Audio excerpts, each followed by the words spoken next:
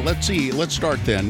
This is the Let's Go Eat Show. Hi, my name is Bill Allred, and we're recording once again at The Daily in downtown Salt Lake on Main Street, 222 South Main. The Let's Go Eat Show, I actually did eat. I had an egg salad sandwich. Absolutely delicious egg salad sandwich. A decadent egg salad sandwich. And what makes an egg salad sandwich decadent? Well, it's on white bread, soft white bread. They butter the bread, and then they put the egg salad on it. Delicious. Anyway, we're here, though, to talk about the mayor race, and we're going to talk to Mr. Garbett, David Garbett. Hi, nice to meet you. Bill, a pleasure to be here. We'll ask you basically the same questions we've been asking all of the mayoral candidates, and all of you that I have spoken to on the microphone are exceptional people, I would say. Your opponents are all exceptional opponents in the mayor's race.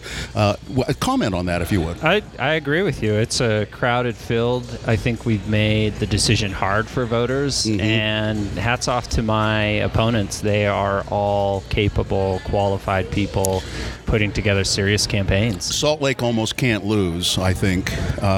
Unfortunately, some 4 or 5 of you, 6 of you are going to have to lose, and then 7 of you ultimately are going to have to lose. So let's talk a little bit about who David Garbett is before I ask you why you want to be mayor.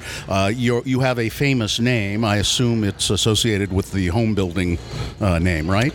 Right. My father started Garbett Homes. I grew up working with him, summers as a teenager sweeping construction sites, which I hated. Yep.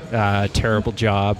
Moved from that to finish carpentry, did real estate for him, and then I left after college to go to law school, came back and worked with Southern Utah Wilderness Alliance for 10 years, spent a year and a half as the executive director of a nonprofit focused on homelessness and public safety. And then this November, when I left that job, went back to work with my dad at Garbett Homes. Really doing what for him? Still sweeping and sweeping up, straightening nails, things like that? I could only be so lucky. Yeah. Clean the nails out of that lumber, will you, David? Exactly. Yes. Pull the nails out of the lumber. And then straighten them, because we'll use them again sometime. Yes. So in what capacity were you working for your dad most recently?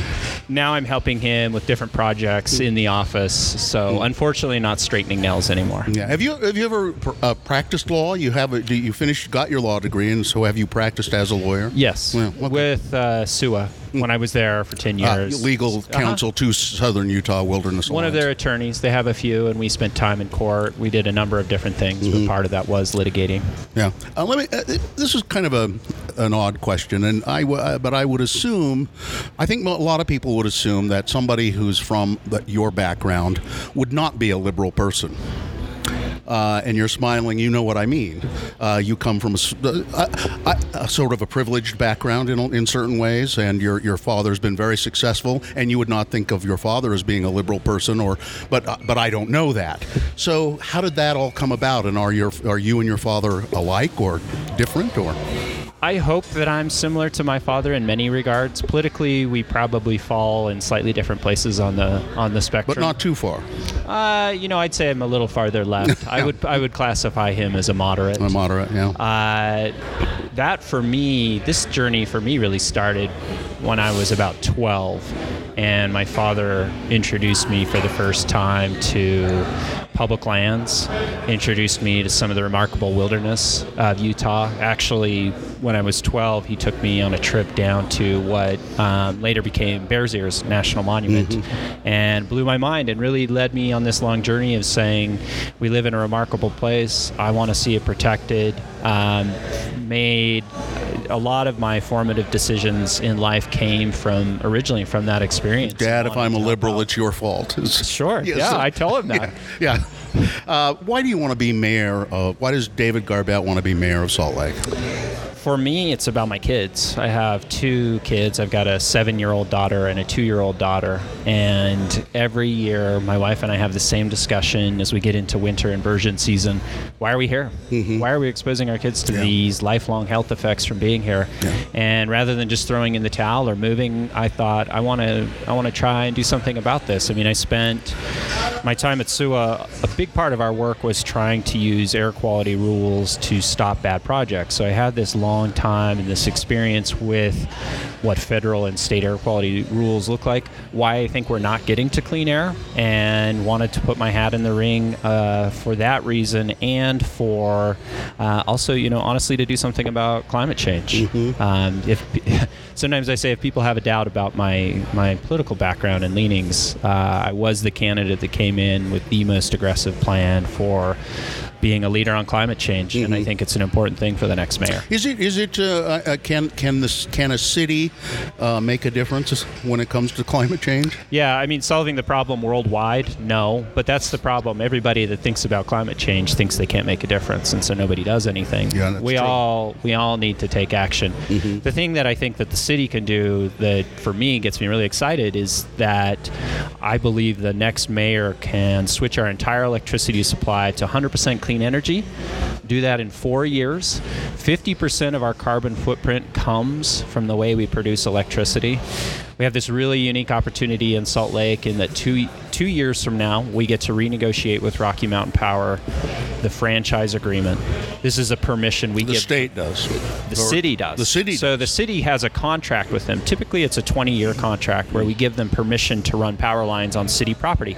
They pay for it. Mm-hmm. And that agreement is coming to an end here shortly. We get to renegotiate it. So it's the one time they come to us wanting something from the city. Mm-hmm. In that light, Rocky Mountain Power just this April put out a document saying if we made this transition, if we closed 4 of our most expensive coal-fired power plants and went to clean energy, and we did it in this time frame that David's talking about, it would save ratepayers $250 million. I've heard them talk about that. And Rocky Mountain Power has pretty much said we can get rid of coal-fired power plants. We can do it. We're working to do that. I think we need to be there helping them work a little faster. Sure. This leads us to talk a little bit about the inland port, probably. I've gained a better understanding of it talking to all the candidates. And everybody that I've talked to so far seems to think that it's an economic tool that is probably a good thing as an economic tool, but the way the state has heavy ham-fisted gotten, planted themselves in it because they don't want to deal with air quality issues. The city wanted to approach it with a more environmentally friendly aspect, and the state says, well, we don't have time for that. Let's just get it done. Is that accurate, do you think? Well, I want to take a step back on that. I think it's a mistake for politicians to come in and say they know what good economic opportunity is. And that's how we get ourselves into trouble. Mm-hmm. When you have politicians who have no skin in the game, who have no track record of creating economic value, saying, I know the next big investment, that's when you create problems. Mm-hmm. So one of the huge, in my mind, fundamental flaws of the inland port is that it's politicians pitching economic opportunity. That's not our job. We're not good at that. What we should be doing is saying, for those people who create economic opportunity, for those people that create jobs, we need to make sure that we have a city with good infrastructure. We need to make sure that we're a city that doesn't have air pollution, so you can actually attract and keep talent here. We need to make sure that we have a clear regulatory process and not overly burdensome taxes. That, I think, is our job. And if we have problems in our community, then we should try and incentivize solutions for that. We shouldn't be, with the inland port, incentivizing activities that will make problems worse. Mm-hmm. And in this case, air quality. Essentially what the inland port is a 40-year tax subsidy for companies that are coming here to make air quality worse. Mm-hmm. What can be done about that if you're the mayor of Salt Lake? 3 things. One is to continue the lawsuits. Again, this is my background. This is what I come from doing, litigating, challenging the federal government, challenging the state government on big things like this. So keep those lawsuits going. The second is, even during that, the mayor has to be up at the Capitol talking to legislators, talking to the Inland Port Board Authority about why this is a bad bad idea and solutions for how we get out of this mess. Which seems is not happening now. I think that was the biggest problem with the current administration is that they gave up on those conversations. Yeah. And then the third step, and I think this is the most important of all, is the community has to continue to raise its voice. They have to continue to complain. They even have to continue protesting. Now, in a nonviolent fashion, but all of those things should continue because they will change outcomes. Mm-hmm. Sometimes I wonder, and you're preaching to the choir here when you're talking to me. I can't understand why the ignoring of the air quality continues, and then the governor will say, and the legislature will say, "Oh no, we're making wonderful progress. We're making great progress. Look, with these particulates and that, and I've gone to the refineries and I've said this and I've done this," but it never seems to get any better. Why does this happen? So I think a big problem with air quality and the number one most important role for the next mayor is that we lack real leadership and real vision on how we get to clean air. I mean, it astounded me that when I was an attorney at Sewell working on air quality issues, that I couldn't tell you what the plan was to get to clean air. Mm-hmm. The reason I couldn't tell you is because it didn't exist. There wasn't in contravention of federal law. And we've put that off for a long time. And so the one state entity responsible for air quality issues, the Division of Air Quality, has something that I think would be, it's too generous to call it a plan, but basically their prediction for what will happen in the future.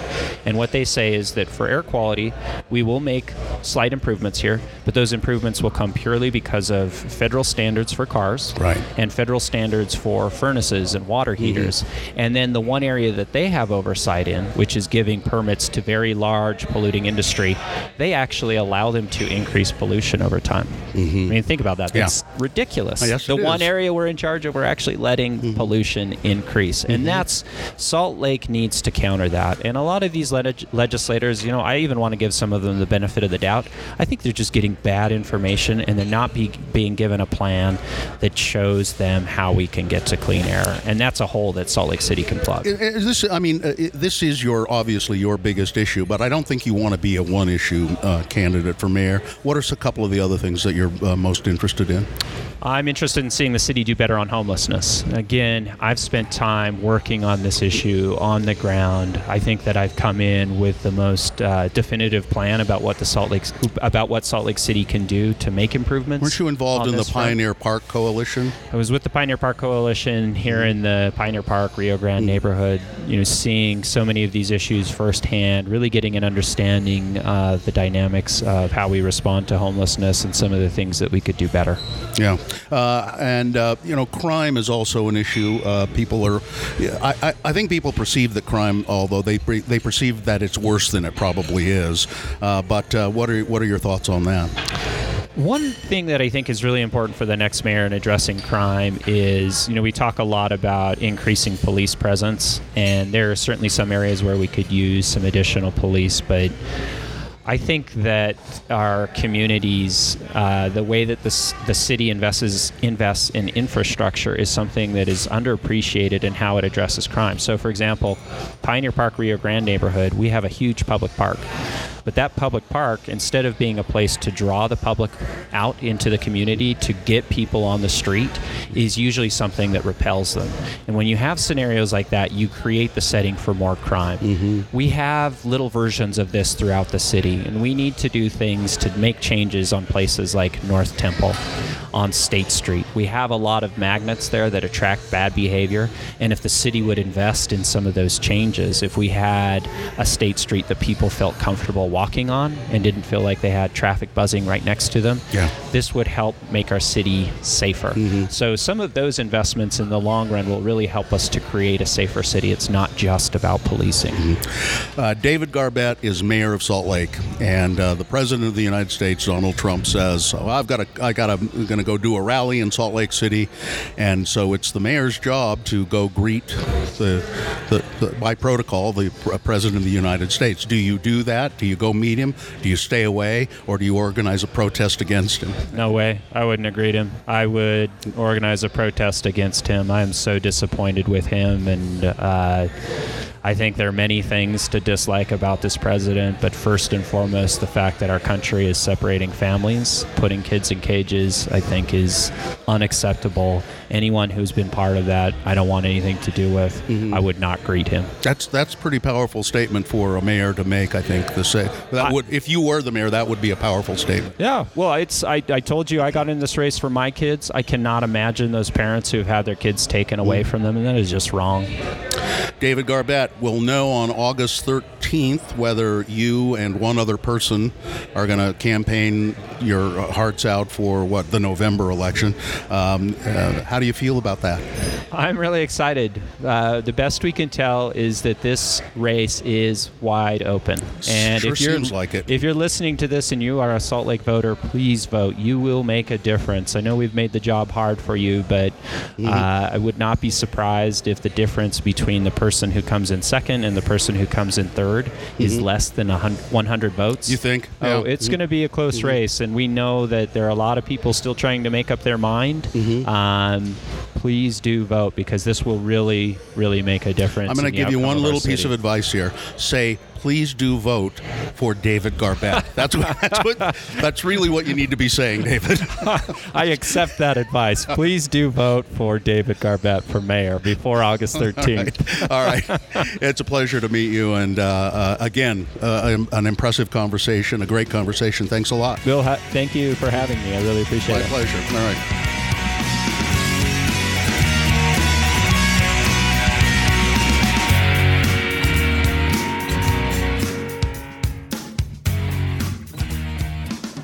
And now we turn to yet another. Well, this will be the final piece in the Salt Lake mayoral puzzle. The final person we will talk to, and as they say, we save the best for last. I was going to say it, but thank you for doing it. I knew you wanted to. Erin Mendenhall, who's running for Salt Lake mayor. You've been on the council for how long? 6 years. 6 years on the city council. Two-termer. Yep. And what district do you represent? District 5, which, like many districts, has about 14 right angles, and I won't bore you with the details, but basically I-15, the ballpark, Liberty Park, 9th and 9th, East High School, and it notches its way up to 16th East for just a bit. Okay. So 6 years on the council, 2 terms, and as you are there, you observe how things run or don't run, and that's why you want to be mayor. I think that it matters to have a mayor who actually knows how to govern this capital city. And that's the work I've been doing for the last 6 years. But I also think it's important that I have an air quality nonprofit background, and my foreground is still air quality. I currently chair our state air quality board, and it's the lens through which I see every issue that we talk about in this campaign. Did you started Breathe Utah, didn't you? Yeah, I co-founded it about a decade ago. And so are you from here originally? Since I was 7 years old. So you're essentially a Utah. Yeah, I moved to 9th and 9th when I was 17, and I've lived in a 1 mile radius basically ever since then. So where did you come from? Arizona. Arizona? Yeah. So air quality, that became, when did it become your big thing? Well, because we touched on Arizona, I'll back up to tell you that my father passed away. He was diagnosed with cancer when I was about 6. Traveled for Motorola internationally and wanted to travel less. So he got a job up here, and that's what brought us to Utah. And he passed away when I was almost 14. And I thought that was just in my genes and where I was headed. And I turned 19 or so. I'm studying biology at the University of Utah, and I read a book called Living Downstream, written by a woman from the county my dad grew up in Illinois, rural Illinois, writing about my dad's generation. He was born in 1933. And this disproportionate rate of non-Hodgkin's lymphoma that he died of from exposure to DDT. And it changed the course of my life in terms of being really concerned and interested in the environmental choices we make, in the science that we rely on, in what we think is safe today and what we know isn't safe, but it's still in our society. And that really set me on the course of air quality work, policy work, and where I am today. And why did you decide to be on the city council? The same thing? You know, like a lot of women in politics, I don't think I'm unique that it took 7 or 8 people asking me to run for city council when the only woman on the council at the time, Jill Remington Love, had decided not to run again. She was the only woman 10 of her 12 years there. And a lot of people asked me to run, and I didn't see myself as a candidate until enough people asked. Mm-hmm. I'd been a nonprofit and a community organizer for years, and I love Salt Lake City, so it turned out to be something I think I'm okay at doing. You can't be a one-issue mayor. You can't be, well, it's just, it's just air quality. That's the only thing I'm interested in. What are some of the other things that make you want to be the mayor of Salt Lake? Yeah, absolutely. I want Salt Lake City to grow a tech ecosystem, and I've watched other cities around the country undertake a bold vision like that, partnering with the universities and the business community to say, look, this is the fastest growing industry in the state, highest paying jobs. We don't have a single world anchor tenant here in Salt Lake City except for Zions Bank. But we've got 6 unicorn companies, $500 million companies between Draper and Lehigh. We need some of that business here. We know we have an outcommute of that talent that wants to live in an urban setting but doesn't want to live in Draper and Lehigh. We should be growing that industry here. And that's something that I know how to do because of the time I've been in City Hall. And I have a vision to grow Salt Lake City in a way that serves our air quality goals, it serves our affordable housing needs, and it makes better jobs available to our residents. Yeah, I don't know if it was Dick I was talking about this with that said we can't, here in Salt Lake, we can't survive on fast food restaurants and apartment buildings, and all of that stuff that's going out there on the so-called Silicon Slopes in Draper and Lehigh. It's kind of a crime that it isn't in Salt Lake, isn't it? It absolutely is, and culturally, I think a lot of that talent wants to be here. So we should be aggressively undertaking that vision in partnership with the community that can make it happen. Well, and it hasn't happened because of bad leadership, you think? I don't know that I'd characterize it as bad, but it wasn't the vision for the leaders of our mayor, our past mayor. And that brings up a piece for me that is important and why I'm running, that we have had 12 years of past state representatives as mayors of our city. And I'll tell you, Bill, that as a Democrat in Utah, going up on that hill is a really unique skill set. And I'm grateful for all of them that do that. But I think that running this city year-round, 7 days a week, working in governance of the capital city is a different skill set than being a Democrat ultra-minority on the Hill. And that's part of what I'm bringing here. But you also, at the same time, have to have a relationship with that red That's right. band of brothers up there on Capitol Hill. That's right. And I've had a lot of encouragement to pursue what I am in running for mayor. I mentioned I'm chair of the State Air Quality Board, and I co-chair another state commission. I know how to work with Republicans, Tea Party, Libertarians. You get along with those guys okay? Sure. And I think unlike other candidates, I don't believe that some of my fellow candidates have said they don't share our values. I think that is absolutely untrue. People I work with on the Hill, they want their kids to grow up here. I want my kids to grow up here. I want them to start and innovate businesses here. I want them to breathe healthy air. I want them to be able to afford housing. These are values we share. Yeah, and those Republicans feel the same way about it, yeah. Exactly. When you start from a shared space, then you have a path to follow. When you start by saying, you don't have anything in common with me, we're not going anywhere. And I think we see that in the amount of bills, or rather resolutions, that some of the other candidates have passed or not. Mm-hmm. Any idea why, if we have those shared values, why that more conservative side seems to say, I want my kids to grow up here, but I'm not going to do really what I need to do about air quality. Why is that? I had this conversation disconnect. It's really weird. With a state-level Republican, and he would say that it's a disagreement in the process, the way we want to go about it. I think that there are some priorities in between here and the clean air that rank very differently for us as Democrats or Republicans or whatever in between. My priority is the environment. My priority is public health, public safety, and then being able to grow an economy that complements those needs.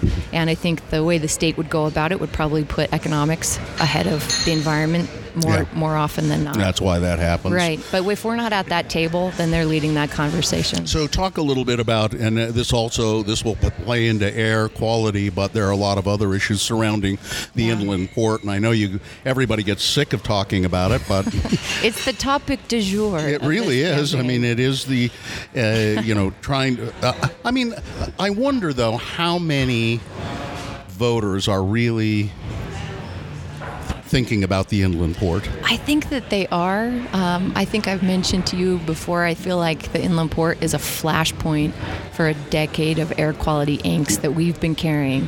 And there hasn't been an issue that we can just get our hands around and shake like the inland port. And rightfully so. What the state did in taking away our land use authority could mean that today a private property owner in the inland port authority area could come to the city and say, I want to put a refinery out here. And I can pretty much guarantee you the city would say, absolutely not.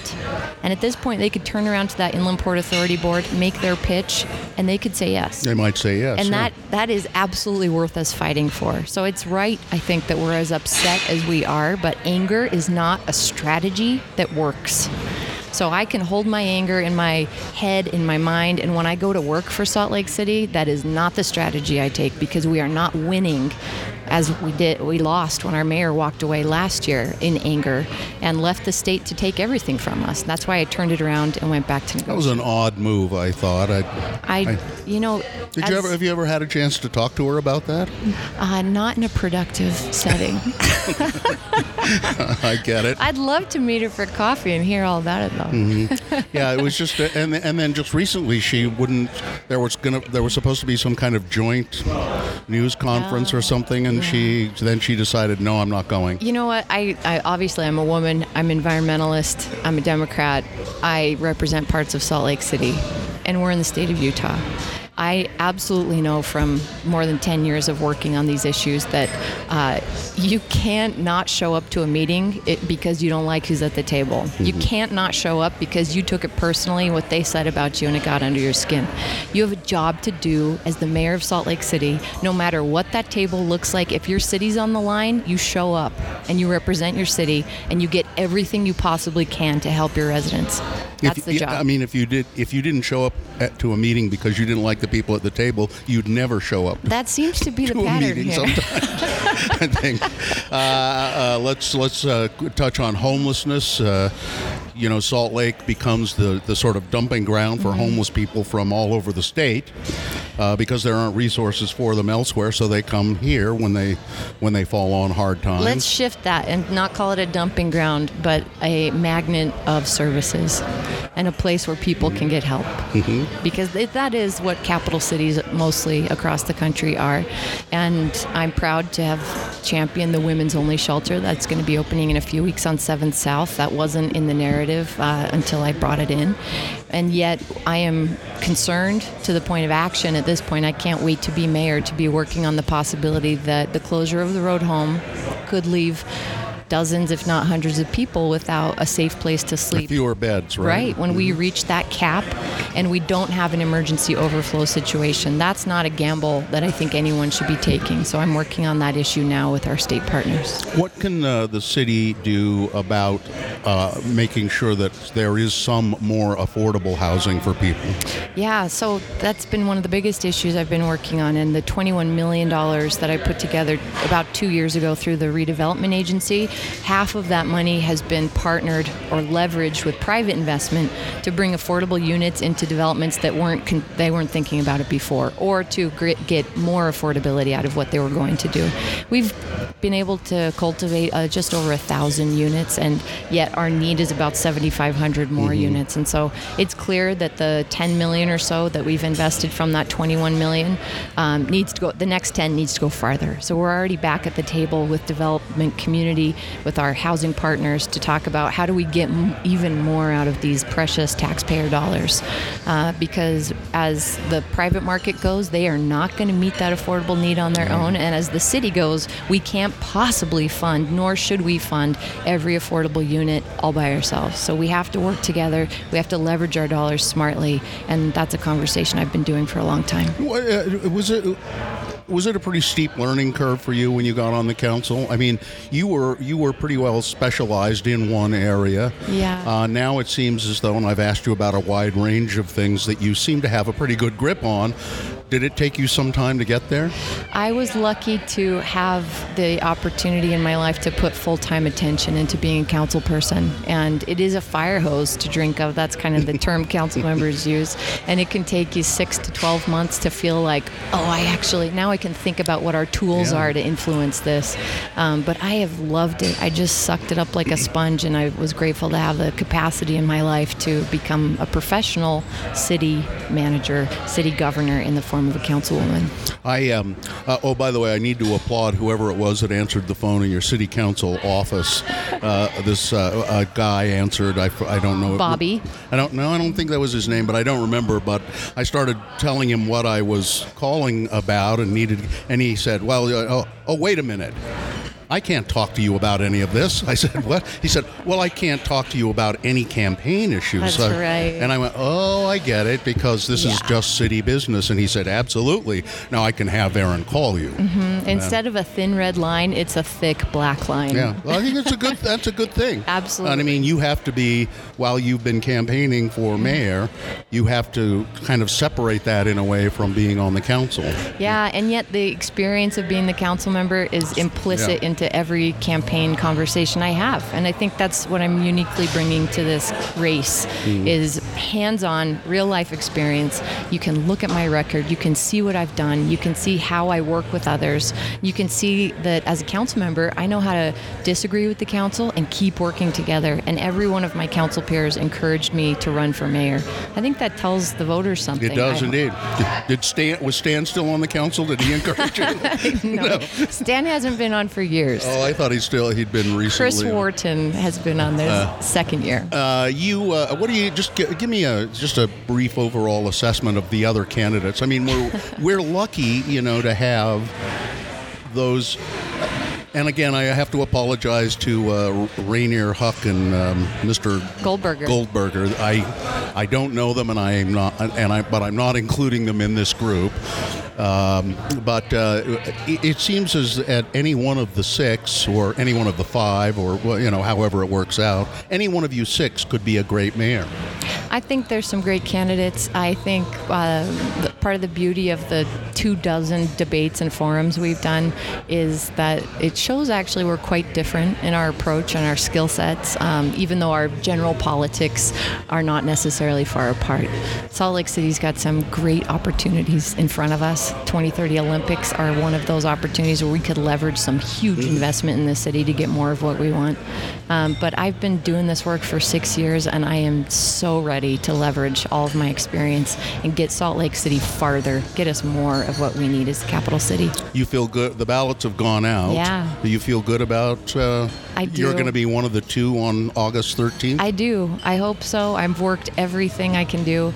I've brought my whole heart to this, and it's really like falling more in love with my city in running for mayor. It's been a wonderful experience, and I'm humbled and honored by all the support.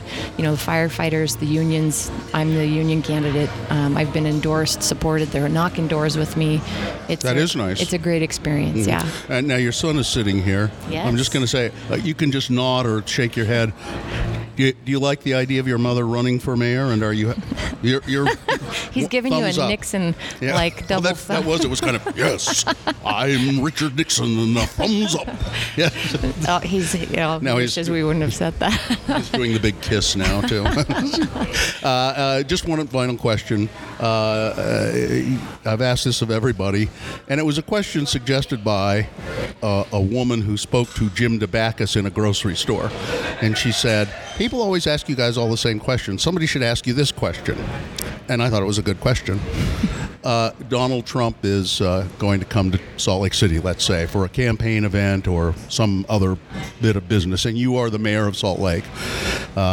What would you do? Would you go greet him as is protocol at the airport? Would you stay away and just not do anything, or would you organize a protest against his visit to Salt Lake? I think it would be a slight iteration of your third option. And instead of a protest, I think I would go a positive route and organize a rally at City Hall on Washington Square in support of all of the values of immigration, of a safe place for everyone, of LGBTQ acceptance, of the loving community that Salt Lake City is, and we would have a big ass party. I like the idea. Erin, Mendenhall, best of luck. We'll look for you on the 13th and hope we see your face there. Thank you. It's always you. a pleasure. I hope to earn your vote. Well, I'll be very honest with you. I have not completely decided. Well, my campaign volunteers will be calling you at your home later this evening. Yeah, and I'm sure they know right where I am because for some reason, everybody in town knows where I live, and that should not be the case, but they do. That's not right. No, it's not. That's it. Thanks so much, and thanks for wrapping it up with us. It's great to see you. What a pleasure. Nice to meet you. Cash Waves. Okay, so I wasn't going to say his name just in case, but Cash, it's okay. All right, Cash. And that's it for the Let's Go Eat show. I want to thank all the people here at the Daily, 222 South Main Street. I had the avocado toast today, by the way. Man, was it good. I'll go there next. Oh, it was great. So come to the Daily breakfast and lunch, brunch on Saturday and Sunday. And thanks Ryan Lauder and the crew and Dickie, the manager. And I think thanks Dick Clark for producing the show. I think I've got it all. The Let's Go Eat show is a production of Broadway Media. I'm Bill Allred. Remember, if you're pouring drinks, always make mine a double.